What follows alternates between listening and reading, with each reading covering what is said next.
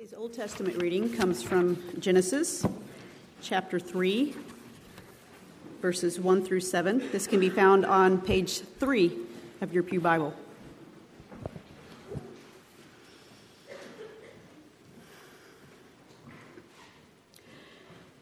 Now the serpent was more crafty than any of the wild animals the Lord God had made. He said to the woman, "Did God really say you must not eat from any tree in the garden?"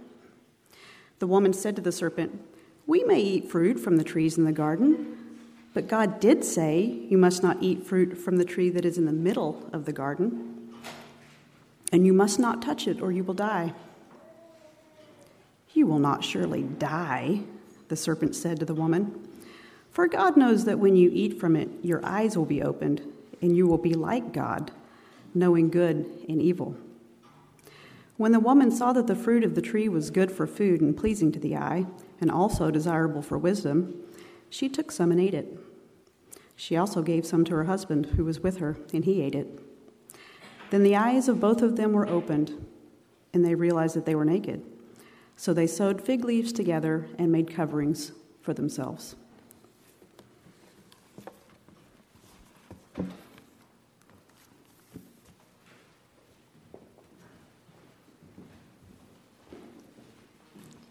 Today's New Testament reading can be found in Matthew 4, verses 1 through 11, and it can be found on page 967 in your Pew Bibles. Then Jesus was led by the Spirit into the wilderness to be tempted by the devil. After fasting 40 days and 40 nights, he was hungry. The tempter came to him and said, "If you are the Son of God, tell these stones to become bread." Jesus answered, "It is written, 'Man shall not live on bread alone, but on every word that comes from the mouth of God.'" Then the devil took him to the holy city and had him stand on the highest point of the temple. "If you are the Son of God," he said, "throw yourself down, for it is written, 'He will command his angels concerning you, and they will lift you up in their hands, so that you will not strike your foot against a stone.'"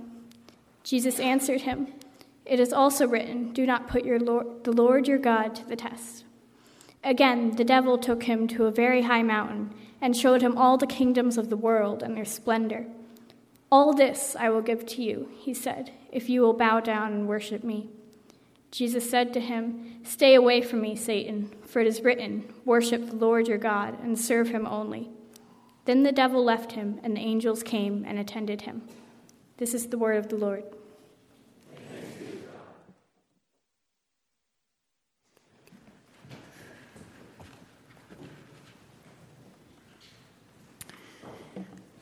Well, good morning. It is good to be with you here today.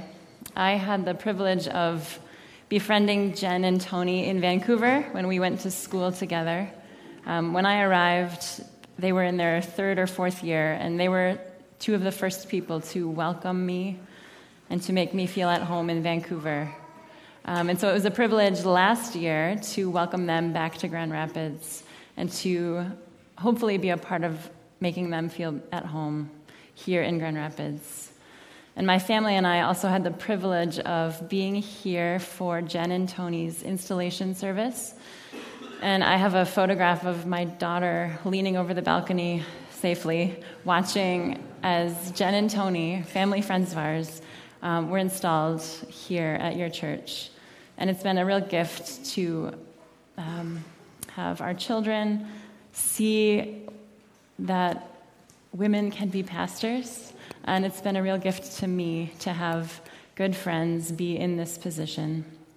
So it is a privilege to be here with you today.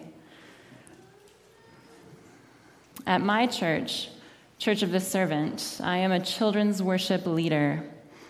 And I know that you here at Sherman Street have some of the same children's worship programming that we do. And so some of you here know what I'm talking about. One of my favorite things about it is watching the children learn new stories and start to make connections between the stories that we're telling. Often enough, they are daydreaming and making paper airplanes during response time. And yet, There are moments when they take in the stories of God and make connections between these stories and their own lives.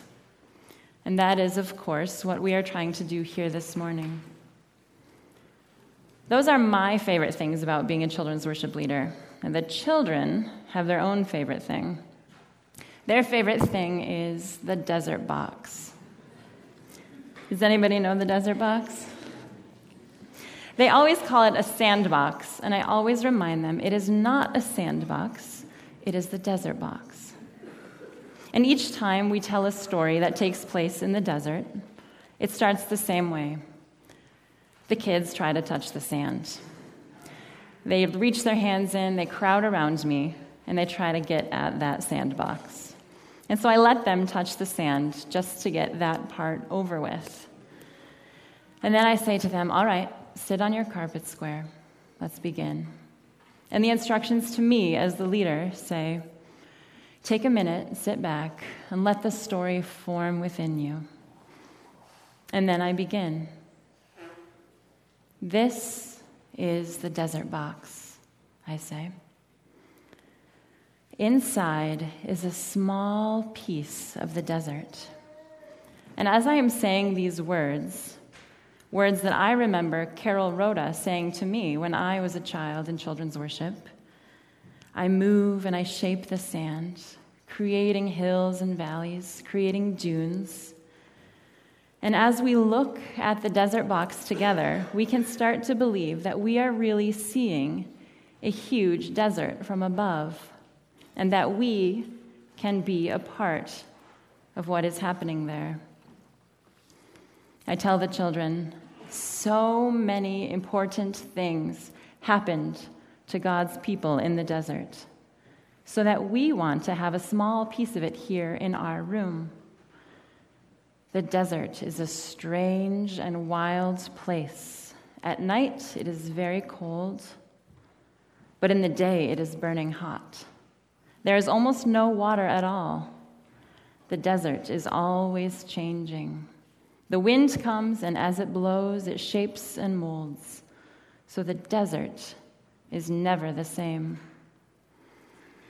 I repeat these words at the beginning of every story that we tell that takes place in the desert. And the children and I get a very real sense that while the desert is a strange and wild place, it is also an important place. God often meets his people in the desert. Our story today is a desert box story. So come, let's go with Jesus, the beloved, into the desert. We read that Jesus was led by the Spirit and fasted for 40 days and 40 nights. 40. When you hear this number, are there any little bells that go off in your minds?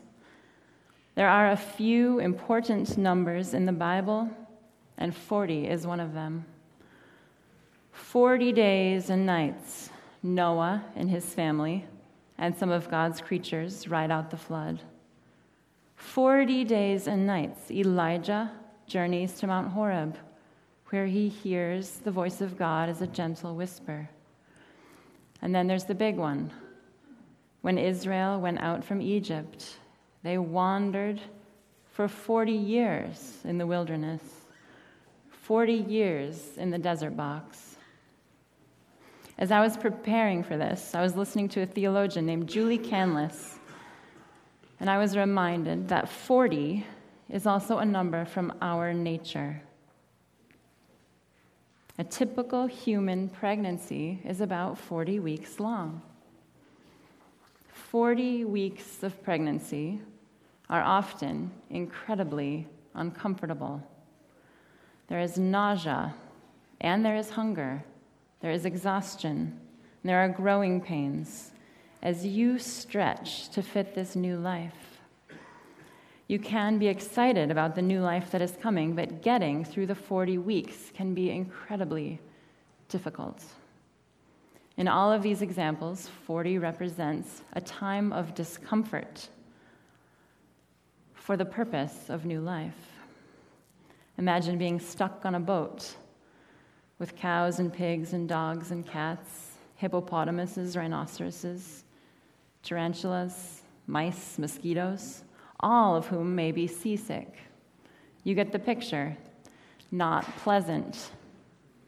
And so too with Jesus. His 40 days were not days of comfort. So why did Jesus fast? What was he doing? What was the point? What is the point of fasting for any of us? Is a fast a mere feat of self-denial or a show of our ability to do without creature comforts? No.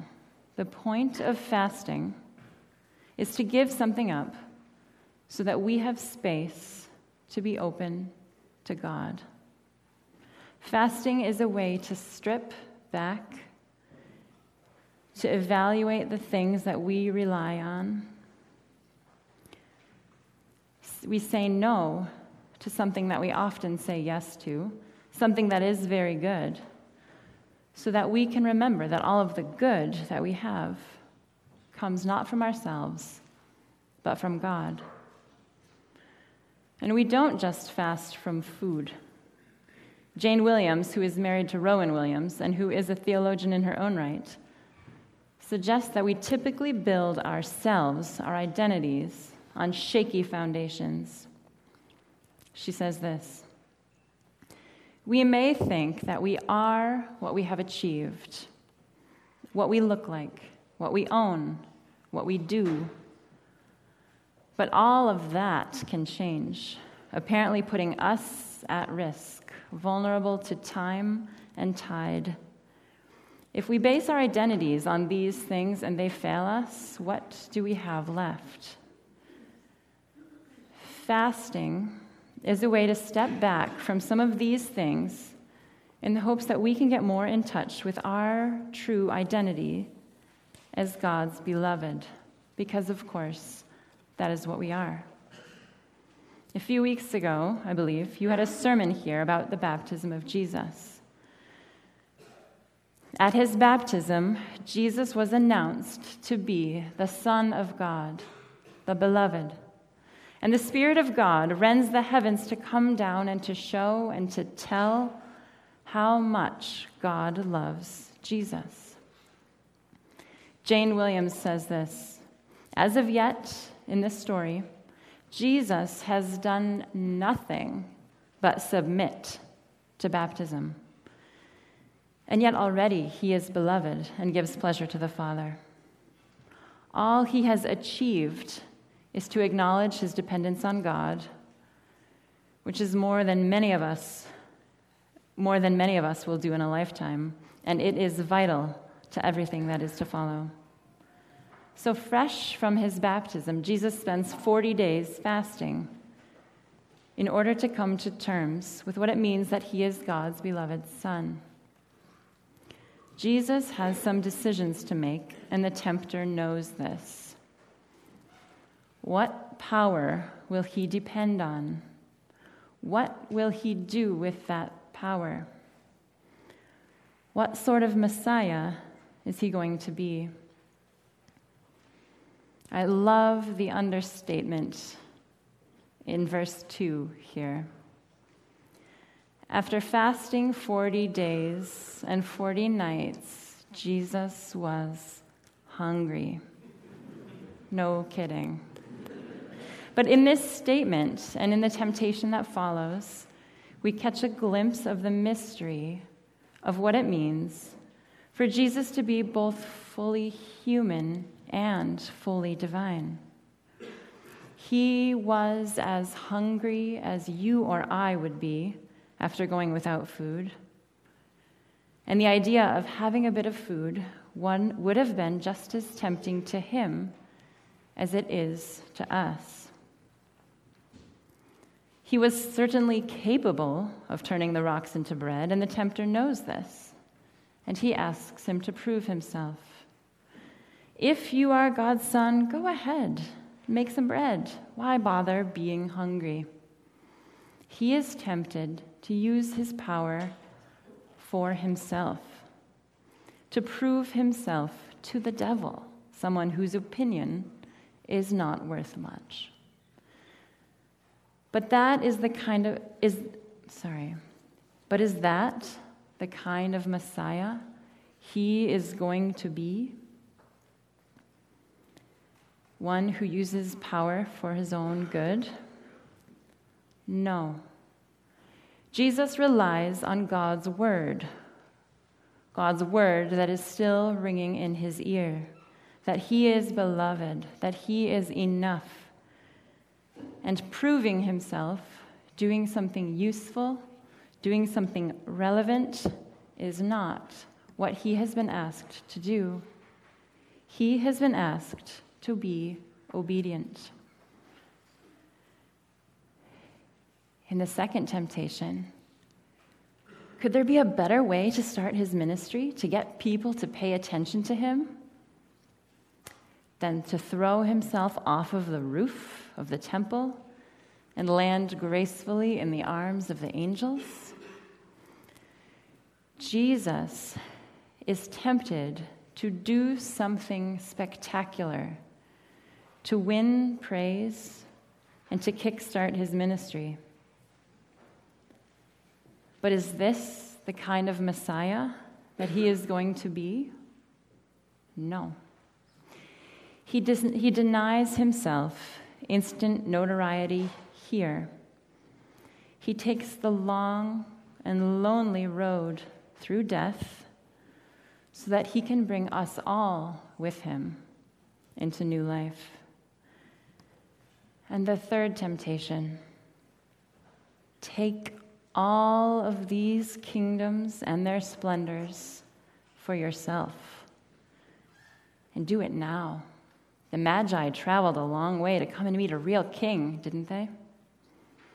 Be a king. Worship me, the tempter says, and you will never have to die. You will never have to do the slow, hard work of love. What kind of Messiah would Jesus be?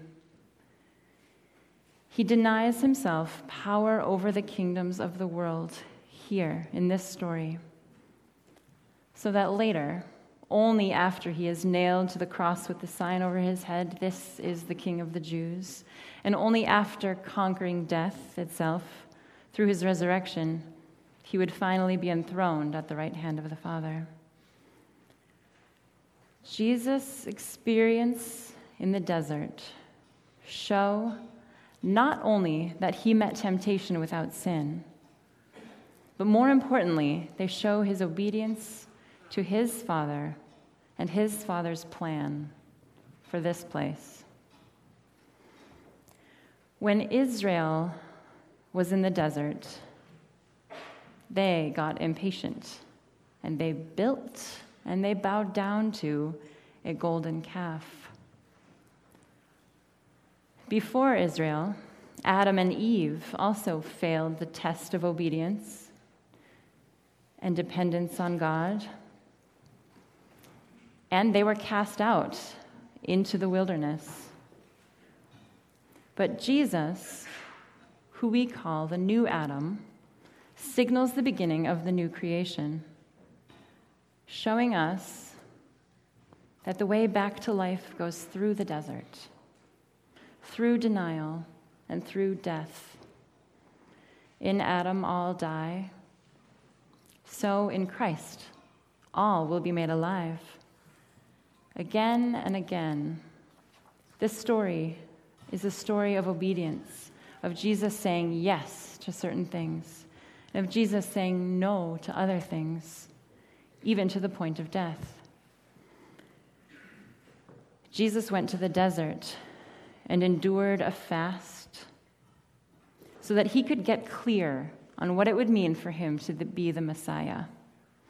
We are not the Messiah, and so we have different questions to sort out. One is this: what kind of a Messiah are we expecting? What kind of a Messiah are we willing to worship? What kind of a Messiah are we willing to follow? John the Baptist seems to be asking some of these questions too. And a few chapters later in Matthew, he has been put into prison and is questioning whether Jesus is actually the prophesied Messiah. He sends his people to go ask, "Are you the one who is to come, or should we expect someone else?" Is John disappointed with what he's seen so far? I can't help but hear, "Is this all you've got, Jesus?" And you may know Jesus' answer.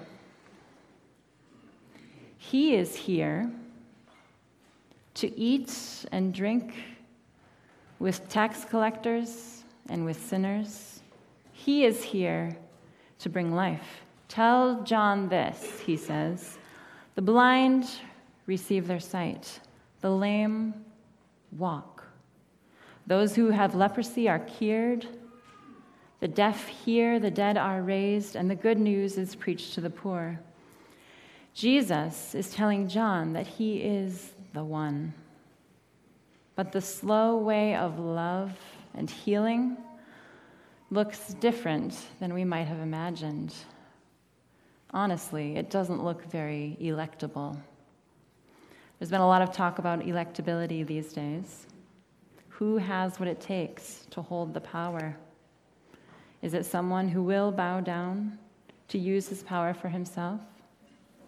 Is it someone who will bow down to the temptation to do spectacular things to get an audience? Is it someone who cannot resist the devil's promise of power? We do well to consider what kind of leaders we will follow. Jesus had decisions to make, and the tempter knows this. We have decisions to make too, and the tempter knows this. What power will we depend on? What will we do with that power? What sort of Messiah are we going to follow?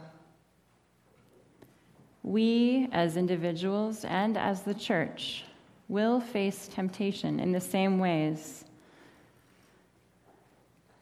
We will be tempted to prove ourselves to be useful, to be relevant, to be lovable.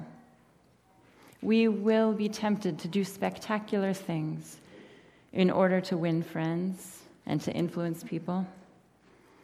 And we will be tempted to get power in almost any way we can. We will be tempted. We are tempted. So what do? We look to Christ, and we try to walk in the way that he walked. And this is, of course, the journey of Lent, which we're coming to soon. Through obedience and dependence on God, he overcame temptation. He chose not to satisfy his own hunger in the desert, so that later in his life, he could bring abundant feasts and abundant life to whores and tax collectors, to you and to me, and so that he could give himself to become the bread and the wine that sustains us. He denied himself quick fame so that he could instead be known for healing, for restoring sight, for bringing good news to the poor. He denied himself power over the kingdoms of the world so that he might conquer death itself and bring healing to the nations. Finally, we have to talk about that last verse. Finally, rest. Finally, relief. The tempter departs, and angels minister to Jesus. Hunger is the best sauce, they say, and those meals that Jesus must have had with the angels were sure to have been amazing. Jesus needed their help. Even Jesus needed help. Take that as encouragement as you walk along the road that leads through the desert. Don't go alone. Journey through Lent together with your church, together with your people. And know that Jesus walks beside you, and that God sends his angels behind you to comfort you. As I've been thinking about these texts, the last lines of the Lord's Prayer have been rolling around in my mind. Lead us not into temptation, but deliver us from evil. God, we need your help with that. And then finally, we declare, the kingdom is not ours. It is yours, God. The glory is not ours. It is yours. The power is not ours. It is yours. Will you pray with me the words of the Lord's Prayer, and pay attention to these last words when we get there? Our Father, who art in heaven, hallowed be your name. Your kingdom come, your will be done, on earth as it is in heaven. Give us this day our daily bread, and forgive us our debts as we forgive our debtors. Lead us not into temptation, but deliver us from evil. For yours is the kingdom and the power and the glory. Amen. Amen.